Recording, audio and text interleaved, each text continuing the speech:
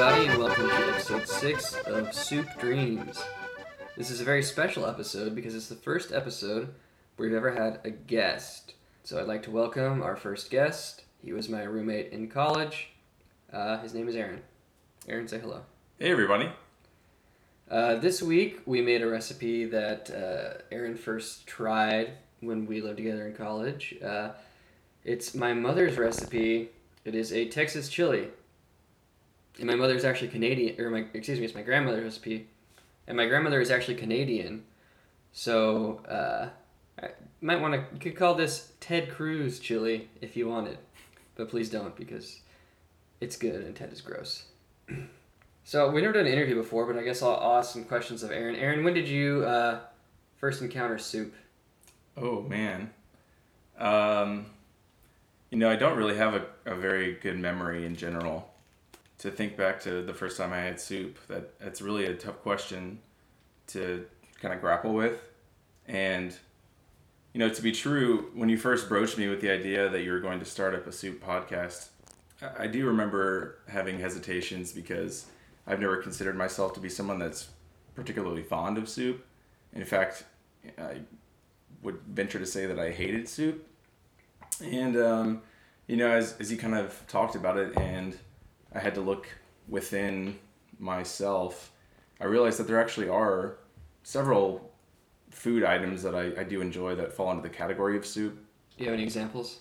Well, like, for example, chili, the topic of this week's episode, and gumbos, of course.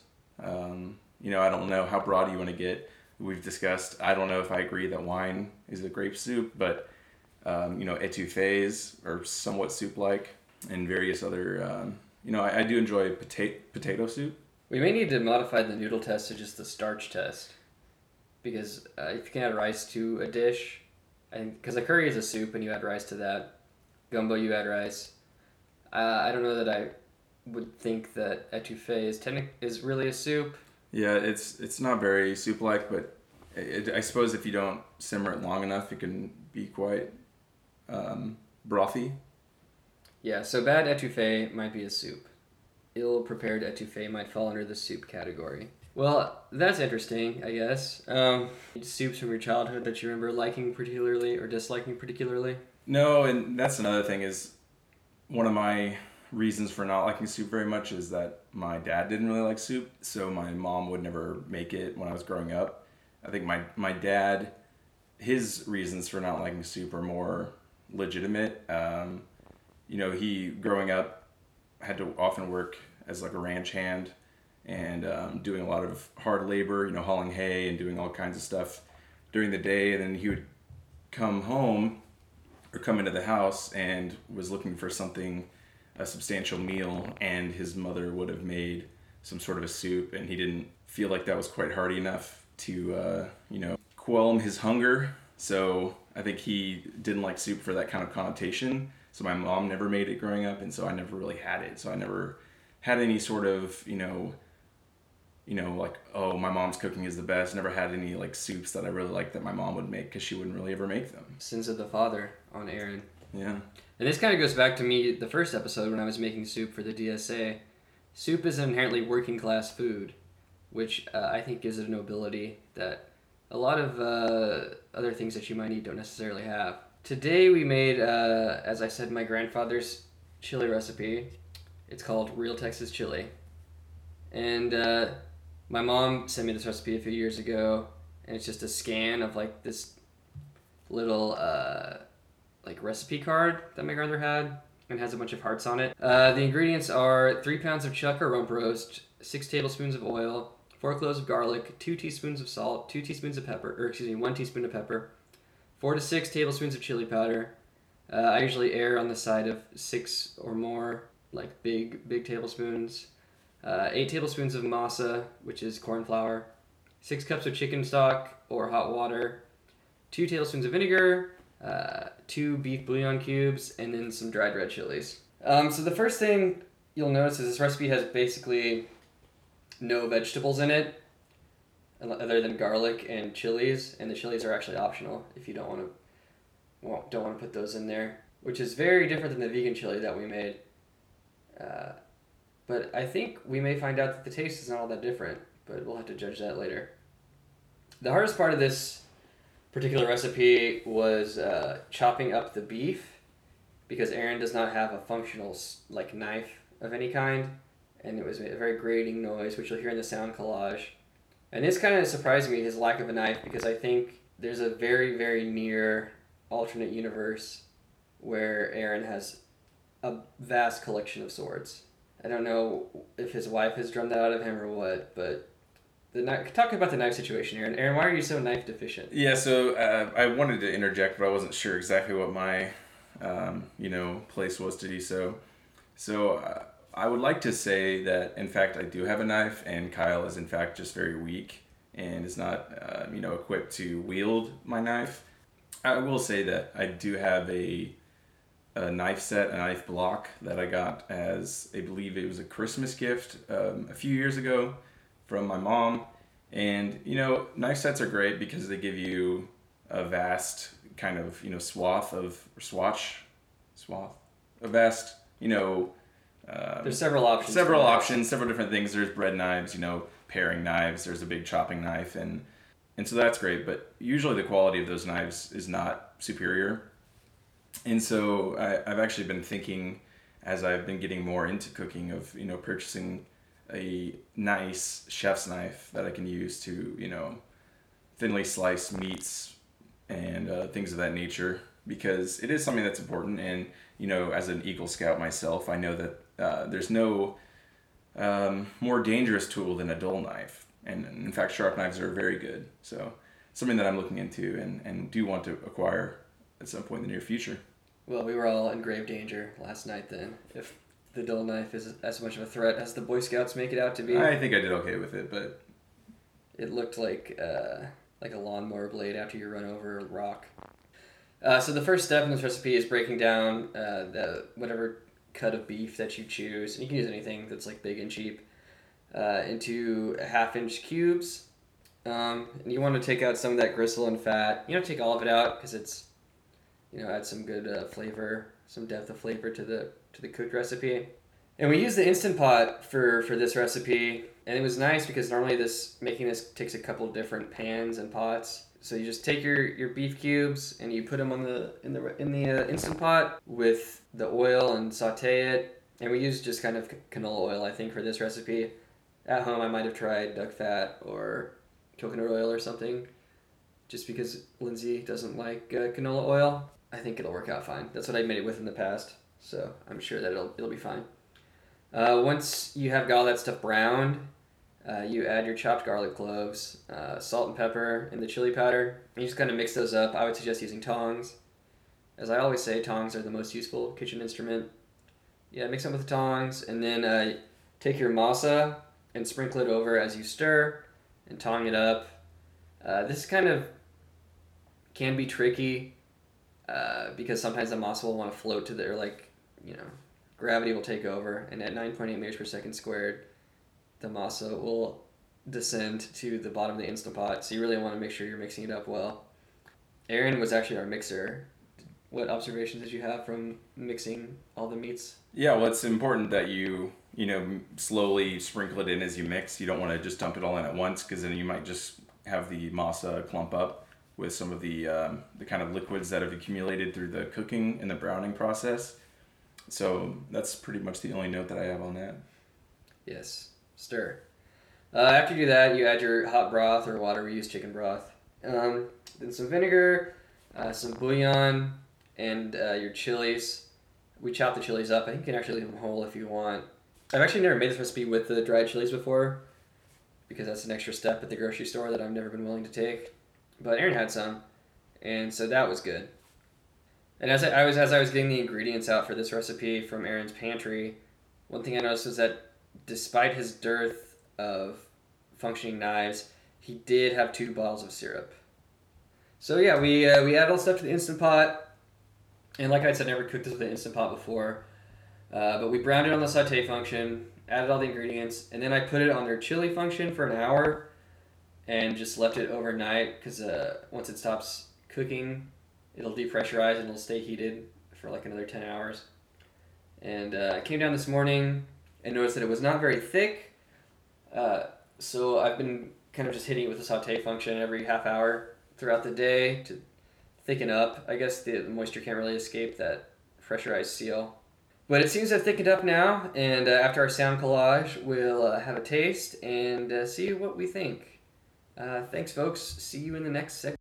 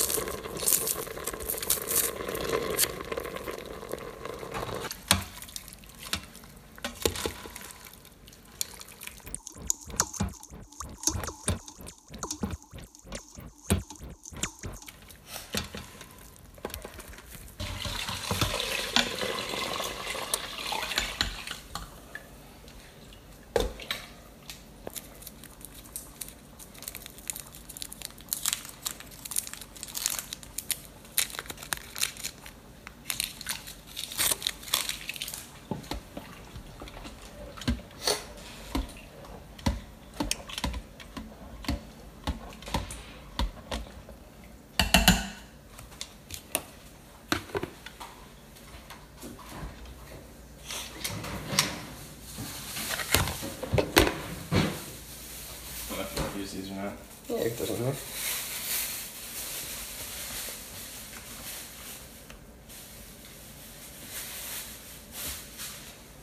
What do you want to do? I don't know. I think.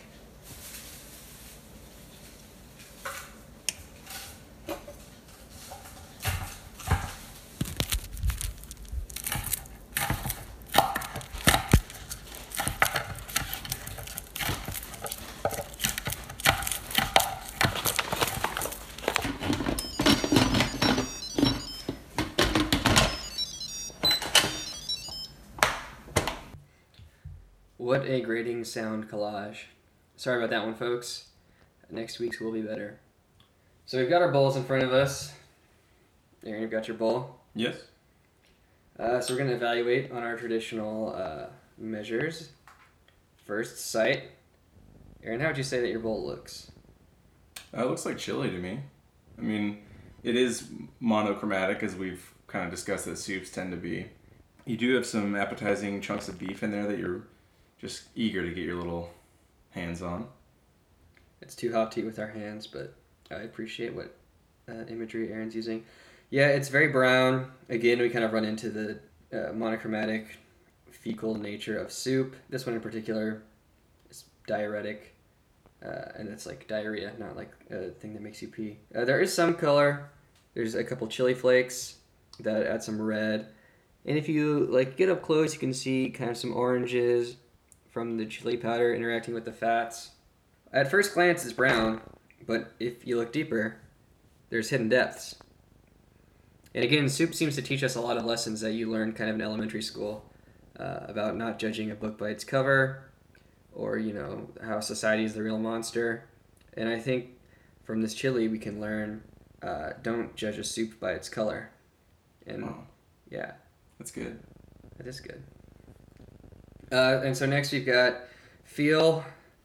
We'll get to mouthfeel in a second, but right now it feels hot. The bowl I'm using is hot. Smell, pretty good. There's like a little bit of an acridness, and this is a problem that you can run into with this particular recipe because as we talked about the masa earlier, it has a tendency to kind of clump at the bottom, and it'll burn, and it'll give kind of like a burning taste to your chili, which is not good. I think luckily the Instant Pot, its saute function doesn't really get hot enough to produce a real burn, so we probably won't get too much of that flavor, but you can kind of smell just a little bit, but then it's like a beefy chili powder smell. Odor. Sound, mostly silent, not a whole lot going on. And then of course taste. So we're going to take a couple spoonfuls and see what's going on here.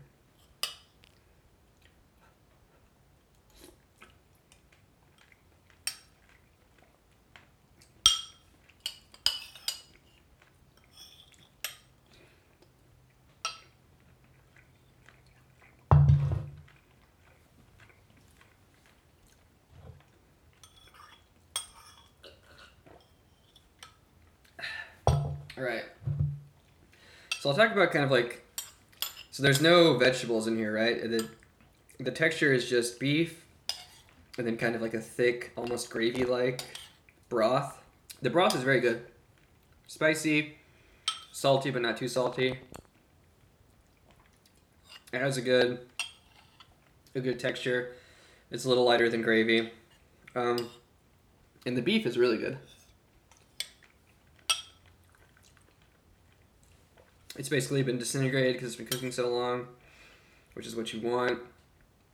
But it still it hasn't. One thing that'll happen with a more complicated soup is that the flavors will kind of leach out of the beef, and you can't really get any like good meatiness. But I think this did a good job retaining it. Ryan, what are your thoughts on the taste? I think I'd mostly like. Oh, wow. Need some water? I'm okay. No, it's excellent, and it's something that, I have had this recipe a few times now. I think, like you mentioned, I tried it first when we were living together, but I could look at the email to see when you sent it to me for the first time, but I believe this would be at least my fourth time, I think, to make it, and I really enjoy it. It's just very simple, like we discussed. There's really, besides the beef, and there's garlic and dried chilies, but beyond that, everything else is chicken broth, beef bouillon, chili powder, this is oil, like kind of your staples. So really, all you're getting is beefy flavor with the chili powder and dried chilies and some garlic, and it's just a well balanced chili. I don't consider myself to be an elitist in any way, but I do have a strong opinion on the bean and chili debate. I don't know if we really want to get too into that today, but so I have a fondness for this recipe for sure. I think it tastes great. It is good. And in our second episode, I yelled a swear at somebody because they were talking about beans and chili. And I was saying how it's not important and how we don't abide by labels here. And that's still true, but I'm not going to swear at Aaron because I've had complaints that there's been too much profanity on the podcast, and I am trying to be, the number one millennial soup comedian that is clean in the United 100% States. 100% clean.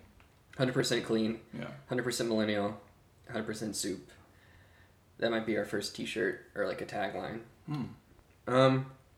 One thing I'm noticing, I was eating more as Aaron was talking.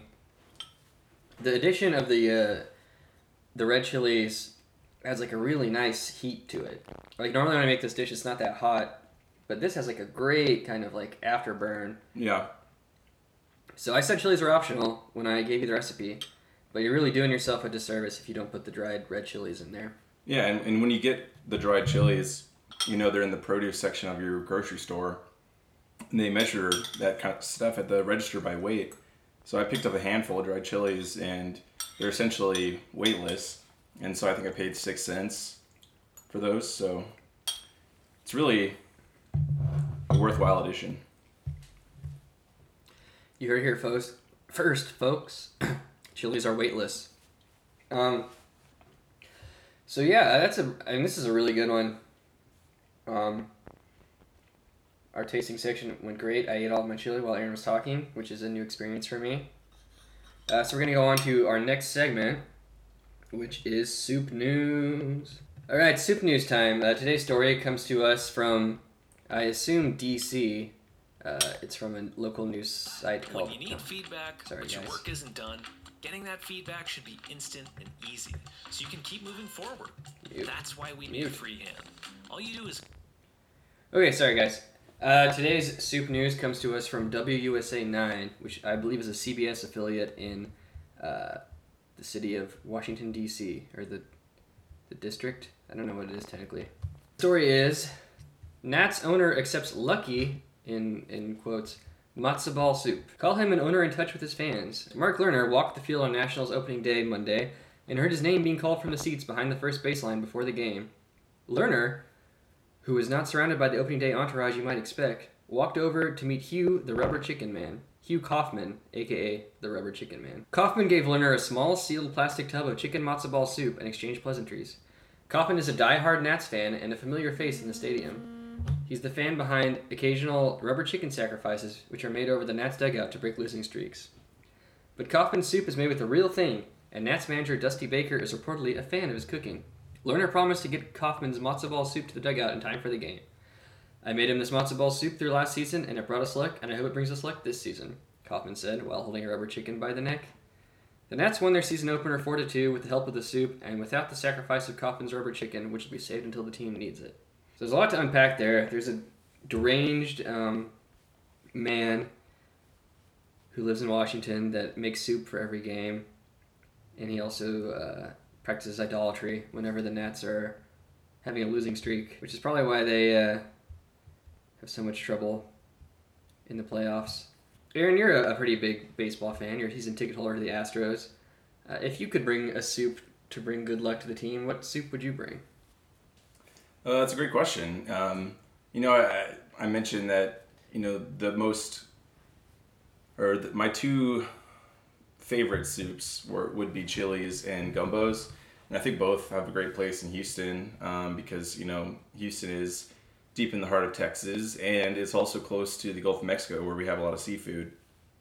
And so there's a lot of options for whether it be a shrimp gumbo or even a chicken and sausage gumbo or some sort of chili. I think one of those two would probably be the ones that I would pick. So, there you go. The only two soups that Aaron knows how to make, he would pick one of the two. What rubber animal would you sacrifice to help the Astros during a losing streak? That's a good question. Again, there's a lot of superstition that goes into baseball, and I'm trying to think of what other animals you can typically find in a rubber fashion. You had to get these special ordered from China. Okay. Let's see. I'm trying to think of any specific rivalries that the Astros might have. I suppose, the current divisional rivals, none of them are animals. So if you would have to go back to the National League days, in which case you could find a rubber cardinal, or perhaps a small rubber bear cub, or a rubber brewer. Not an animal, but human being. Aaron is a well-known science denier. He does not believe that humans are animals. I believe that the human species transcends the denomination of animal, but that's not really a topic for this podcast. And you also believe in a literal 7-day creation, right? Well, again, I'm not sure whether I'm comfortable speaking on that matter in this venue. But sure, yes, I do. Okay, good. Glad we got that taken care of. I'm surprised that Aaron did not offer to sacrifice a rubber gumbo or rubber chili, since those are the two things that he seems to gravitate toward the most when answering questions. I will reiterate that you did specify rubber animal, and chili and gumbo are not animals. Nor are humans. Also, if I may interject in the news, they mentioned that the matzo ball soup was, a contributor to the Nationals win, but yeah, there's going to need a citation needed for that. Yeah, I also think that Bryce Harper and his home run could have had a big part in that as well. The soup actually came on as a pinch runner in the ninth and had a crucial steal. Really? Okay, yeah, I didn't hear that part. Yeah, so this deranged man has a lot of loyalty to a team that is brand new and in a terrible city. But, people need passions, and I admire his matzo ball endeavors. I never actually had matzo ball soup, so we had to try that for the podcast one day. One of the problems with these recipes for stuff I never tried is I don't know how it's supposed to taste. And we ran into this with borscht the other week. I don't know if I talked about it, but the only time I've had borscht that I didn't make was at a food festival, and there's an Albanian food cart, and he was selling pierogi type things and borscht, and it was really good. But that was the only comparison I had for the taste. With matzo ball soup, I would have no idea if it was good or bad, other than kind of the direct a priori experience of taste that I would have. And that's maybe something that we can delve into on a future episode, kind of the Platonic principles as applied to taste. Is taste something like, the Pythagorean theorem, where you could theoretically scratch it out in the ground and a slave would understand it? Do you think you could use basic principles to build a theory of taste, Aaron? I mean, that's a great philosophical question. Is taste objective? Or can you, without having parameters with which to define and bind this concept of taste, like you mentioned, if you don't have any frame of reference for what a matzo ball soup should taste like, how do you go into that and decide whether or not it tastes good if you don't have any sort of traditional ideas of what that should be? But as far as defining it as scientifically and fundamentally as Pythagorean's theorem, no, I don't think that's necessarily possible. Yeah, and see, this is a thing that I think is a real danger when the aliens come, because they're going to bring their exotic outer space foods to us. And it's not going to be just freeze-dried ice cream. I know that when you think space foods, you automatically think of freeze-dried ice cream. But they're going to bring alien soups. And as we already know from human soups, they look a lot like poop. And so aliens could be trying to play a practical joke on us by giving us a bowl of what is visually indistinguishable from alien waste matter and telling us to eat it. And we'll have no frame of reference for if that's what food tastes like where they're from, or if it's actual excrement. Does that worry you, Aaron? Well, I'm not so sure that aliens that would be invading Earth or even visiting in a peaceful manner would they necessarily have excrement? I mean, if they're advanced enough to be reaching out to us here on Earth, I kind of imagine that they would be consuming something similar to a Soylent, where they've genetically engineered this food product, whatever manner that takes, and it exists purely to fuel our bodies, or their bodies rather, exactly how they need to function throughout the day, and there is no waste. I think the aliens could learn a lot from us, because one of the most important and kind of foundational ways that human cultures interact is through the exchange of food.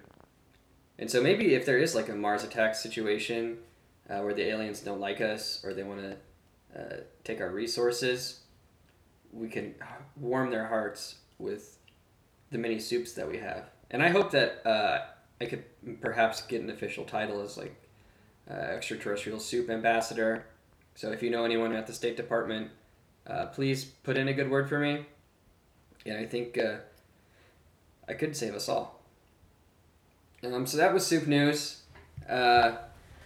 Moving along, our next segment is 1-star reviews, new name coming soon. And so once again, this is a home recipe, and we can't find any 1-star reviews of my grandmother's. Although it would be funny if my grandfather was just leaving reviews for every index card in the recipe book. There's a review that was 2 stars, too salty, 1 star, overdone. So we're going to search chili on Reddit. Pray to God that it's... Oh, jeez. The third result is NSFW chili. And the first result, is it?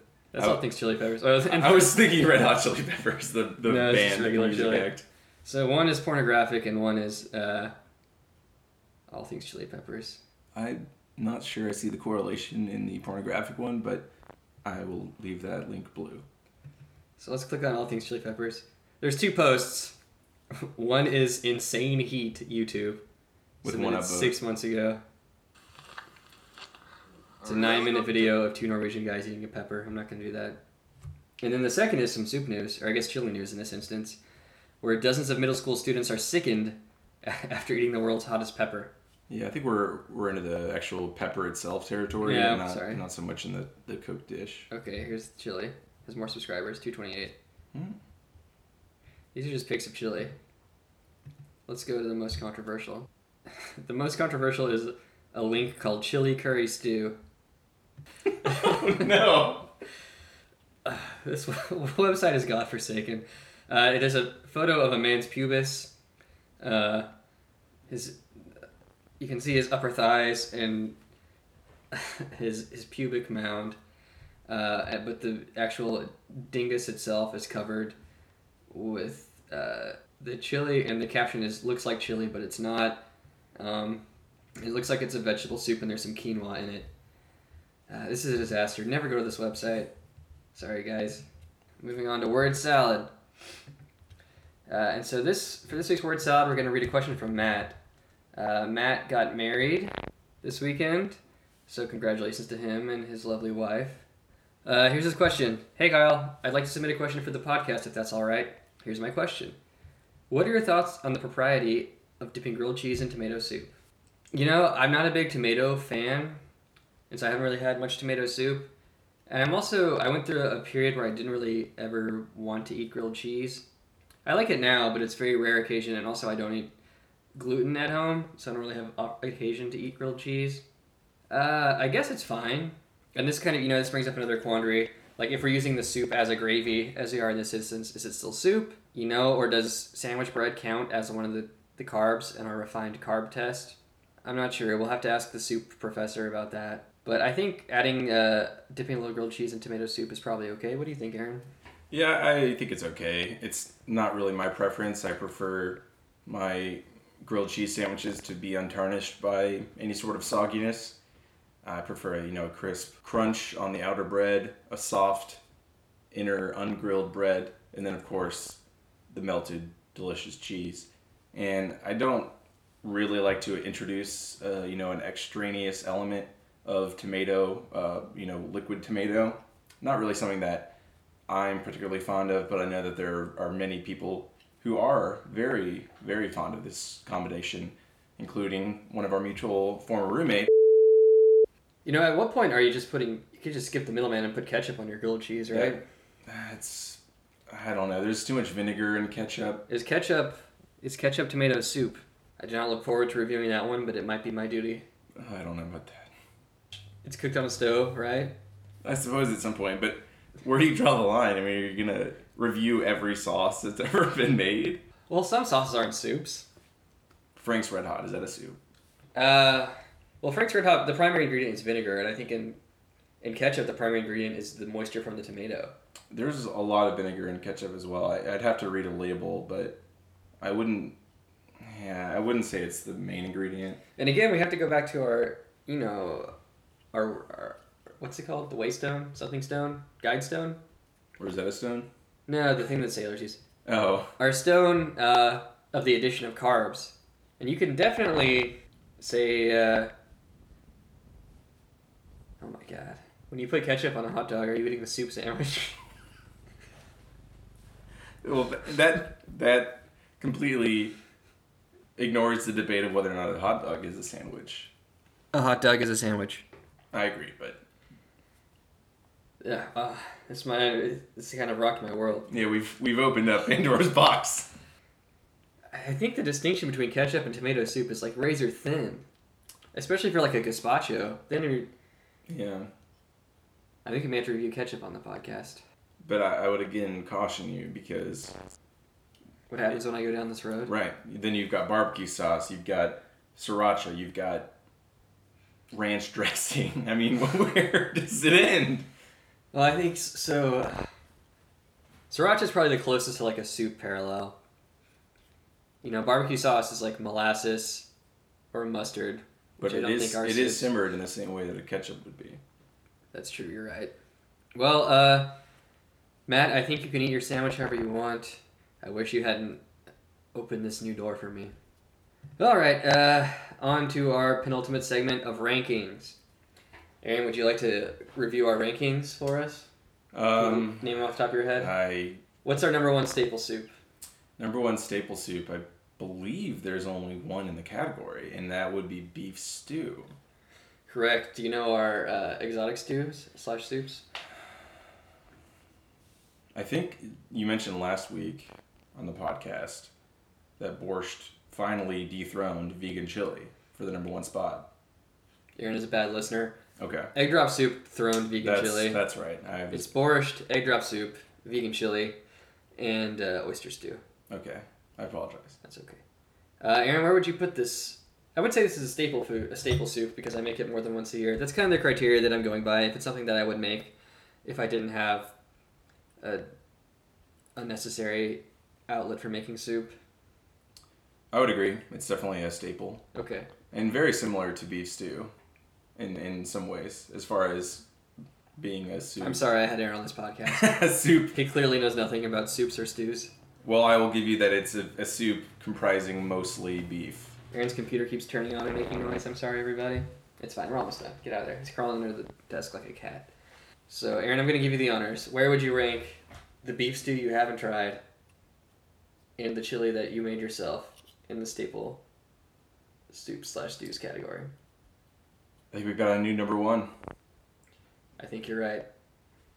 Chili. Texas chili. Number 1 with a bullet. Number 2 with a bullet. Beef stew. Exotic stews remain the same. Borscht, egg drop soup, vegan chili, and oyster stew at the bottom. Oh, and one last thing that we didn't talk about was... I'm sorry, guys. So for the tasting purposes of this podcast, we ate our chili, plain, no ornamentation. But one thing that I like to do that is really good is you make a little scrambled egg and mix it in that chili and throw in some sour cream and some cheese. And just a bunch of new different flavors to play with. The classic way of preparing the scrambled egg for a chili is to beat 2 eggs into a coffee mug and put it in the microwave for 2 minutes. Aaron, have you tried this combo before? I have not. All right, well, we'll try it tonight because we only had a small sample portion. Anyway, thanks for listening, everybody.